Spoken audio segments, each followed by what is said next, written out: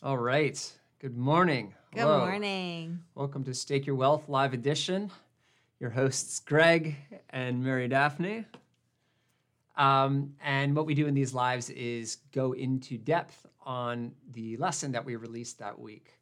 And the lesson this week was about not setting your budget, not basing your budget on your salary, right? And that's something that we often do. We think, okay, I get paid this much per month from my employer. And so, they essentially use that as the basis for saying, okay, I can spend this much on this and this much on that. And they essentially get it such that their spending is just below what they're taking home in pay. And maybe some of that goes to savings. That's great too. But the point is your salary isn't a great basis for determining how much money you should be spending every month. You can spend as much as you're making, and that works until you suddenly don't have a salary. Maybe you get fired. Maybe your company goes under. Maybe something else happens. Right. Maybe you have unexpected bills in another area that you need to, address and use that money for. Well, yeah, there could be other uses for the money too, certainly. But the key here is you don't want to set your budget on a source of income that's not reliable. Right. That's not guaranteed. Right. It's out of your control, right? Mm-hmm. You can't choose whether to keep your job or not. That's a decision your employer makes. Yeah. Or just the climate of the world, like the industry, right. But ultimately the employer is still making the decision, exactly. right? Yeah. It's either way. It's not something that you can. You don't have control over it, right? And that's the key here. Instead, you want to base your budget on a source of income that you do have control over, right? At least more control over than you would if it were tied to an employer. Or, evaluations, that kind of thing. Or, another way to put it would be income that isn't reliant on a single determinant factor, right? Which, again, if your salary, that's the single determinant factor is the employer choosing whether or not to keep you as an employee. Right. And you talk about having different sources of income that are not, they're not related, right? Yeah, exactly. So in our 3-step guide to building wealth, one of the things we focus on is the importance of uncorrelated, uncorrelated income streams. Right. So not all eggs in one basket in a layperson's terms, right? Exactly. And the most important income stream of the uncorrelated ones that I would argue is the passive income stream. And this is what we talked about in the lesson, passive income. And when people think of passive income, I think the definition is too broadly defined. Mm-hmm. It's like, I think a lot of people, there's this glamorous side to it where it's like, make money while you're at the beach, make money while you're sleeping, make money while you're watching Netflix on the couch. That's what, the passive income trope tends to call to mind, right? And it's dangled in front of people like this carrot. Right. Now, there is real passive income, but a lot of what people call passive income isn't actually passive. You still have to do a lot of work to get it done. Yeah. And you won't make that money up front. If you're, producing videos, no one's going to watch them in the beginning. You're not going to be making money from them. You're going to put in a lot of work hours, a lot of time, sweat, tears, whatever. And, you'll make that money later kind of thing. Yeah. Right? It's that's certainly something not to instant. keep in mind too. So the passive income, let's just talk about it for a second. I plan to do an actual video on this. Yeah, you definitely should. I just want to touch on this good one. right now. Passive income means you really do nothing to get it, right? To get that work. So, for example, YouTube. A lot of people think of their YouTube channel as passive income. Well, it's not passive income, right? This is a lot of work. Putting super together, active. Putting together the content, thinking about content, strategy about content, engaging with the audience. None of that is passive. That's very active and engaged. Yeah. It's a great source of income if you get good at it, and it's pretty reliable if you know what you're doing. Yeah. But it's not passive, and so it still suffers from that risk, right? Yeah. Where, for example, YouTube could shut down their your channel for whatever reason. It didn't like the content you were putting up. You might run out of material to produce. Your studio equipment might break down. Right. Whatever the case may be. You might be in a remote part of the world that doesn't have internet access anymore somehow, or there might be a power outage. Yeah. So the production of the content that drives the income, in that case, is not passive. Yeah. Now, taking that same example, you could say that some of your YouTube income is passive because once it's up there, it continues to generate revenue irrespective of you putting up new content, right? And so in that case, the stuff you've already put up there can start to become a passive income stream as it continues to generate views. Yeah. The only problem is if you sort of, this is turning into a YouTube channel discussion, but if you stop producing the content, gradually your channel is going to get less and less activity and you'll get less and less income. Right. So, I would say it's sort of a middle ground area. But there is one source of passive income that really is passive, and that is your investments. Yeah. Right? You can make investments like if you invested, I talk all the time about investing in diversified, low-fee, market tracking index funds. Wealthfront and Betterment. On Wealthfront and Betterment. Those are just the two platforms I really like to use. But those are situations where you put your money in there. You don't lift a finger. Yeah, after you put it in, it's done, and it's just going to start working for you. And you really can be on the beach, and it will be making money for you. You'll be losing money from time to time in short-term periods. But mostly you'll be making money. When the market fluctuates. Yeah, if you make the right types of investments and also if you diversify your portfolio, like you said. Over time. Over time. Yeah, over time, it does go up. At least historically, since we've had a stock market. So that's a pretty good basis for saying it does go up over time. So the reason I went so into depth on this is because I want people to understand what I mean when I say passive income, right?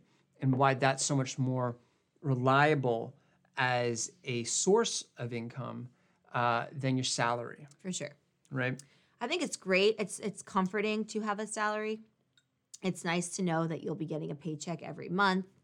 But I think, to the extent that you can, find ways through like investments and passive income that way. And maybe like starting up a side hustle, opening an Etsy shop or starting a YouTube channel, recognizing that in the beginning it's going to be a lot of work. Actually, throughout the entire process, it will be a lot of work, but you reap what you sow. And so if you really commit to something and you recognize that it's for anything, right? It's not a race. It's a marathon. It's not a sprint.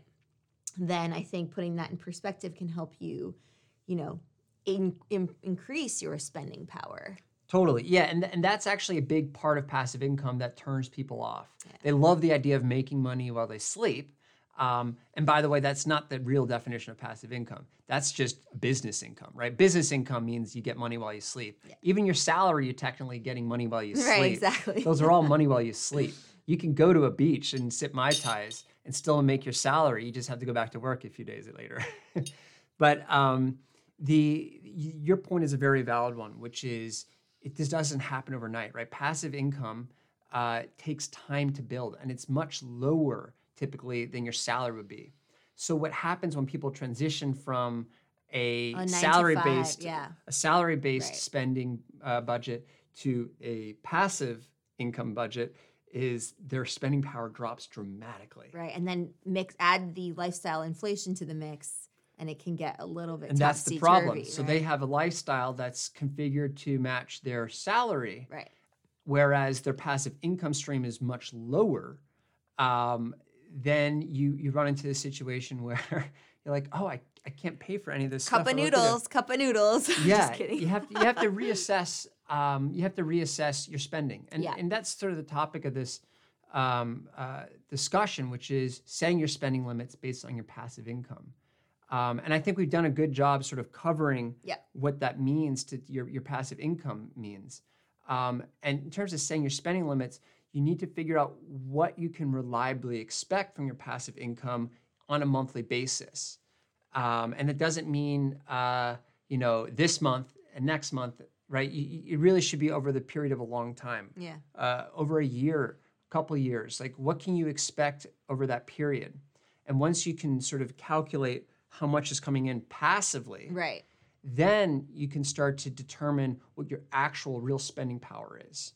Because you don't want, again, if you feel like your spending power is your salary, you're going to spend a lot more than you're really qualified to spend, Right. at least if you want to be financially secure. Yeah. Right? Because again, the salary is just not guaranteed. If that shuts off, you're in a real, You're in a unfortunate pickle. situation. You'll You're be in a real pi- pickle. You'll be in a pickle. Um, who knows why that expression is the way it is? But I know. I mean, I've Pickles happened are to delicious. love pickles. Exactly. The marvels of the English language we love so much. But I think also it's you know, being optimistic too. So if you were in the event that you did lose your job, then, you could find another. And I think related to that is to constantly keep yourself, this is a little tangent in that you're still keeping yourself fresh, right? Making yourself like desirable in the job market. So building new skills, like, empower yourself, power up, so to speak. Right. So in the event that that were to happen, maybe take some of your salary and put it into, like, I don't know, an emergency fund or a skills building fund, for a rainy day. Yeah. So that's another important point, which is that your salary still does matter, right? Regardless of your passive income stream, your salary still matters, and it's good to have a salary because you can use that to build up your passive income stream, right? The more you make, the more you can funnel into your investments, whatever your passive income stream is, and that will increase your spending power. But it's not a 1-to-1. It's really like a 1 to 25 if you follow the 4% rule. Yeah. So which means for every $25 you make, that's $1 increase in your spending power. And we can go into the math in another lesson, but that's sort of the idea, right? The money you make isn't directly spendable. At least you shouldn't think about it that way. The money you earn from a salary should instead be however much of it you can invest, and the returns on that investment becomes your actual spending power.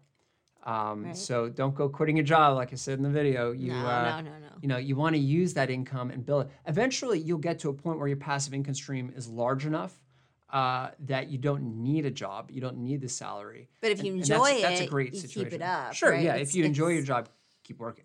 Yeah. My point simply is you can get to a stage where your passive income stream is substantial enough that work becomes inconsequential, basically. Inconsequential, unnecessary, yeah. for your financial security. Like you do it for other reasons than just the monetary aspect of it. Yeah. And then, just to close, I think the other important thing is understanding that this is a gradual process, Oh, right? for sure. If you haven't started on your passive income stream yet, it's impossible to set your spending limits at that level because at first you're only making a couple dollars a year, right? You can't live off of that. Yeah.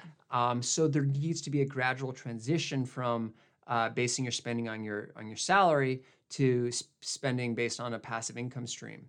But it'll give you, as you start to sort of engage in that process, you start to get a sense of what is possible to make from a passive income stream, right. how long it's going to take, and start to adjust your spending accordingly, which in most cases means dialing down how much you're spending. I'm telling you, a cup of noodles. No, I'm just kidding. I'm just kidding with that. I would say the best way would probably be like, a can of beans. Beans and quinoa, beans and brown rice, right? Yeah. It sounds extreme, right? You don't need to go to these extremes, but the point is you want to start. If you needed to, you could. You could. Right? Yeah. Right. You want to start recalibrating the way you think about, recontextualizing the way you think about your spending. Because if you're thinking about it purely in terms of the salary, well, the salary may not always come. And so if that's the case, what do you have to fall back on? Yeah. What's your safety net? Right. You want a passive income stream that can support your standard of living so that if you do lose your salary, you can just keep on chugging without much disruption to your life. Yeah. So these are all really good things to think about. Again, don't stress about it, but this channel is here to equip you with the skills you need and improve your financial literacy. And Greg has a lot of great resources and information, and we have these discussions so that we can talk about it and give you an opportunity to ask questions and in the live chat or in the comments below, right? So it's a nice interactive way of diving into this topic. Yeah. Yeah, so hopefully this was helpful in expanding on some of the concepts we discussed in the video. If you haven't seen the video, definitely give that a watch as well. It's very good. I loved And it. if there are any things that I didn't cover or there still aren't clear, please leave us a comment and we can sort things out and make sure that what isn't clear becomes clear. Perfect. Yeah. All right. Well, thanks for joining us, and we'll catch you next time. Have a great weekend and speak soon. And happy wealth staking. And happy wealth staking.